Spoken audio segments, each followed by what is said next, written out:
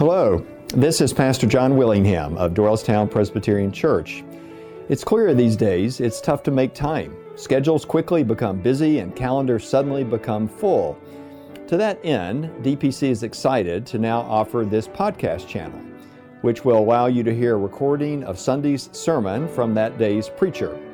Whether you listen while taking an evening stroll, driving to and from the grocery store, or anytime you get a free couple of minutes, we hope it can allow for reflection and spiritual growth during your week.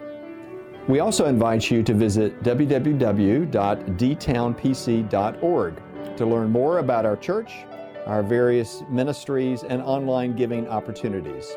Thank you for tuning in. So today we come to the completion of a journey through the first 6 chapters of Daniel. We finish our sermon series with the release of Daniel from the den of lions. We've taken 3 weeks in this 6th chapter to focus on the events that generally define Daniel's life. But this 6th chapter has been divided into 3 portions, and the first portion, the plot against Daniel, John preached several weeks ago. Last week, Becca taught us from the portion of chapter 6 where Daniel is thrown into the lion's den, and today, Daniel is saved from the lions.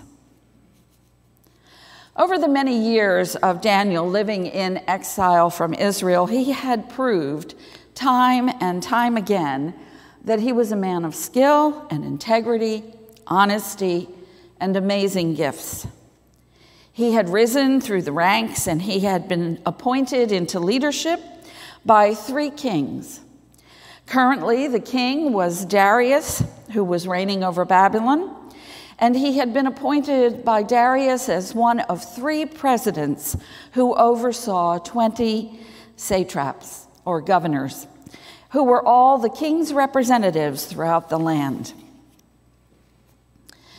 Now, even amongst the 3 presidents, Daniel distinguished himself, and this resulted in jealousy. And the evil eye of avarice was being awakened. And they determined to find fault with Daniel, but they could find none. So they devised a plan whereby he would be accused of being disloyal and a traitor because of his religious practices. Manipulating the king, these leaders created a trap that they knew would result in Daniel being killed in a most gruesome and violent way by being thrown into a den of ravenous lions. The text tells us that Daniel was aware of this plot and the document that had been signed by the king that would be his death warrant. All he needed to do was to stop praying for 30 days, but he did not. Daniel was not going to be controlled by the evil desires of powerful men, nor was he going to set aside his worship and his prayers to the God who had sustained him and been with him since his youth.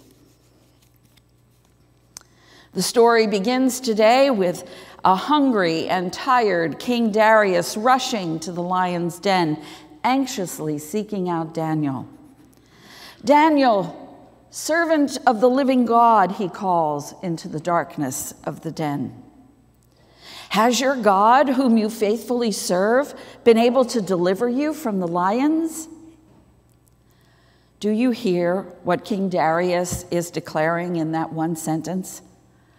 Daniel is a servant, but not his, a servant of the living God, not a lowercase g God, but an uppercase, bold, living, active, attentive, involved, ever-present God. Daniel, Darius cries out, has this living God who you so faithfully serve been able to save you? Darius had hope that the living God could indeed move into a desperate and most assuredly unlivable situation and save his servant Daniel. Darius, in his respect and concern for Daniel, had hope that a living God would intervene in a dangerous and desperate situation. So while we focus on Daniel and his rescue and God's power, the other character in this story is a pagan king who wields power, often in capricious and careless ways, crying out in hope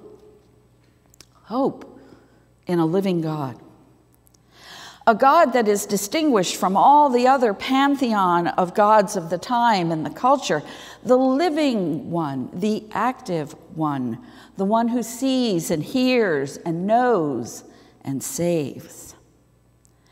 As we read and heard in the text, once Darius is assured of Daniel's safety, he makes a declaration, an affirmation. It's in verses 26 to 28. Let me read them again. I make a decree that in all my royal dominion, people should tremble and fear before the God of Daniel. For he is a living God enduring forever. His kingdom shall never be destroyed. His dominion will have no end. He delivers and rescues. He works signs and wonders in heaven and on earth, for he has saved Daniel from the power of the lions. Wow. Did anyone see that coming? What an outcome. What a reaction. It was not what was expected. A chorus from my Sunday school days has been going through my head, and as I have been keeping company with this text. Maybe you're already singing it too. Dare to be a Daniel. Dare to be a Daniel. Dare to stand alone. Dare to have a purpose firm. Dare to make it known. As children, we were invited to be like Daniel, to be brave and confident, to share our faith and face trials of danger, like Daniel did. We were encouraged to not be afraid or ashamed to be known as a Christian or a follower of Jesus. But as I reflect back now to my childhood teaching, there was something that as a child I could not access. Daniel's bravery and faith did not come from his character. It did not come from his gifts, his personal determination, or his intentions. Who Daniel was in his adult life was an expression of a lifetime of living out his faith in an ever-present, difficult and challenging world. Daniel lived out his faith and committed himself to worship of the living God. Day in and day out, when he was taken from his homeland and his family and his friends and taken into exile, through persecution, injustice, powerful kings who were ruthless and careless with their power, in dangers and temptations, alongside jealous co-workers and scheming, spying neighbors, fiery furnaces and hungry lions, Daniel's life had been a long obedience in the same direction. I can't take credit for that phrase. It's a book title by Reverend Eugene Peterson, who was a Presbyterian Church minister and also author of The Message. Years ago, Eugene Peterson wrote a book on discipleship, How to Follow Jesus, and the title was A Long Obedience in the Same Direction. Daniel had lived his life in communication with God through daily prayers, through trials of what to eat, who to pray to, how to worship, who to bow down to. Through it all, Daniel had remained true to God. In quiet faithfulness, Daniel prayed and worshiped and trusted, seeking mercy with the circumstances of his life. If Daniel was to have a gravestone, I would offer that these words would be appropriately written on it: a long obedience in the same direction. Daniel was not what would be called a foxhole believer. Daniel did not only seek God when times were tough, but his very life was centered around the living God, who was the God to be worshiped, a power source to be called on, a monarch who was the king of all kings. Daniel's life was consistently focused on the one in whom the rise and fall of kings and kingdoms was determined, as well as the fate of people great and small. In theological terms, what Daniel's life was based on was the sovereignty of God. And this sovereign God was living and active and engaged in the events of humanity and kingdoms. Now, this theological concept can become problematic, especially if we give in to the idea of a powerful and sovereign God that is devoid of love and grace. If we think that God only sees us as pieces of a chess game in which God is playing both sides, or that we have no agency or will in our circumstances or our lives, that is not the sovereign God that we believe in, nor the sovereign God of Daniel. And that's not the concept I'm offering today. Proclaiming the sovereignty of the living God, the Father of our Lord Jesus Christ, does not mean that God capriciously uses humanity for good or destructive purpose. Rather, it is an understanding, a ground of being, a worldview that is based on the one who is all-powerful, all-wise, all-knowing, all-loving, all-sacrificing, who gives God's very self to redeem us. The sovereign God who longs for us with the heart of a father.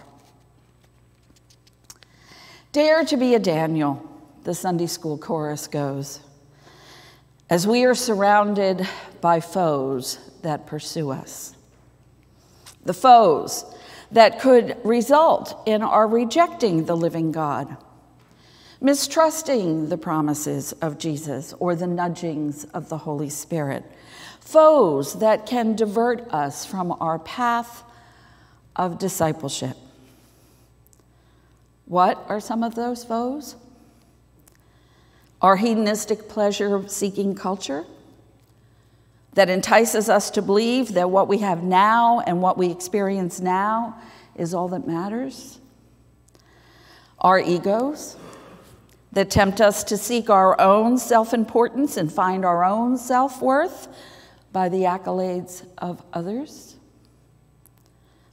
Our success, when we think that it confirms that we're better than everyone else.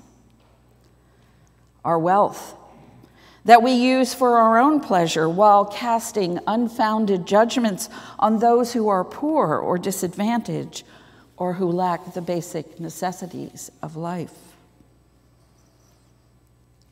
Or our safety, where we would sacrifice what is good and right and caring for our own personal safety with disregard for neighbors or our community.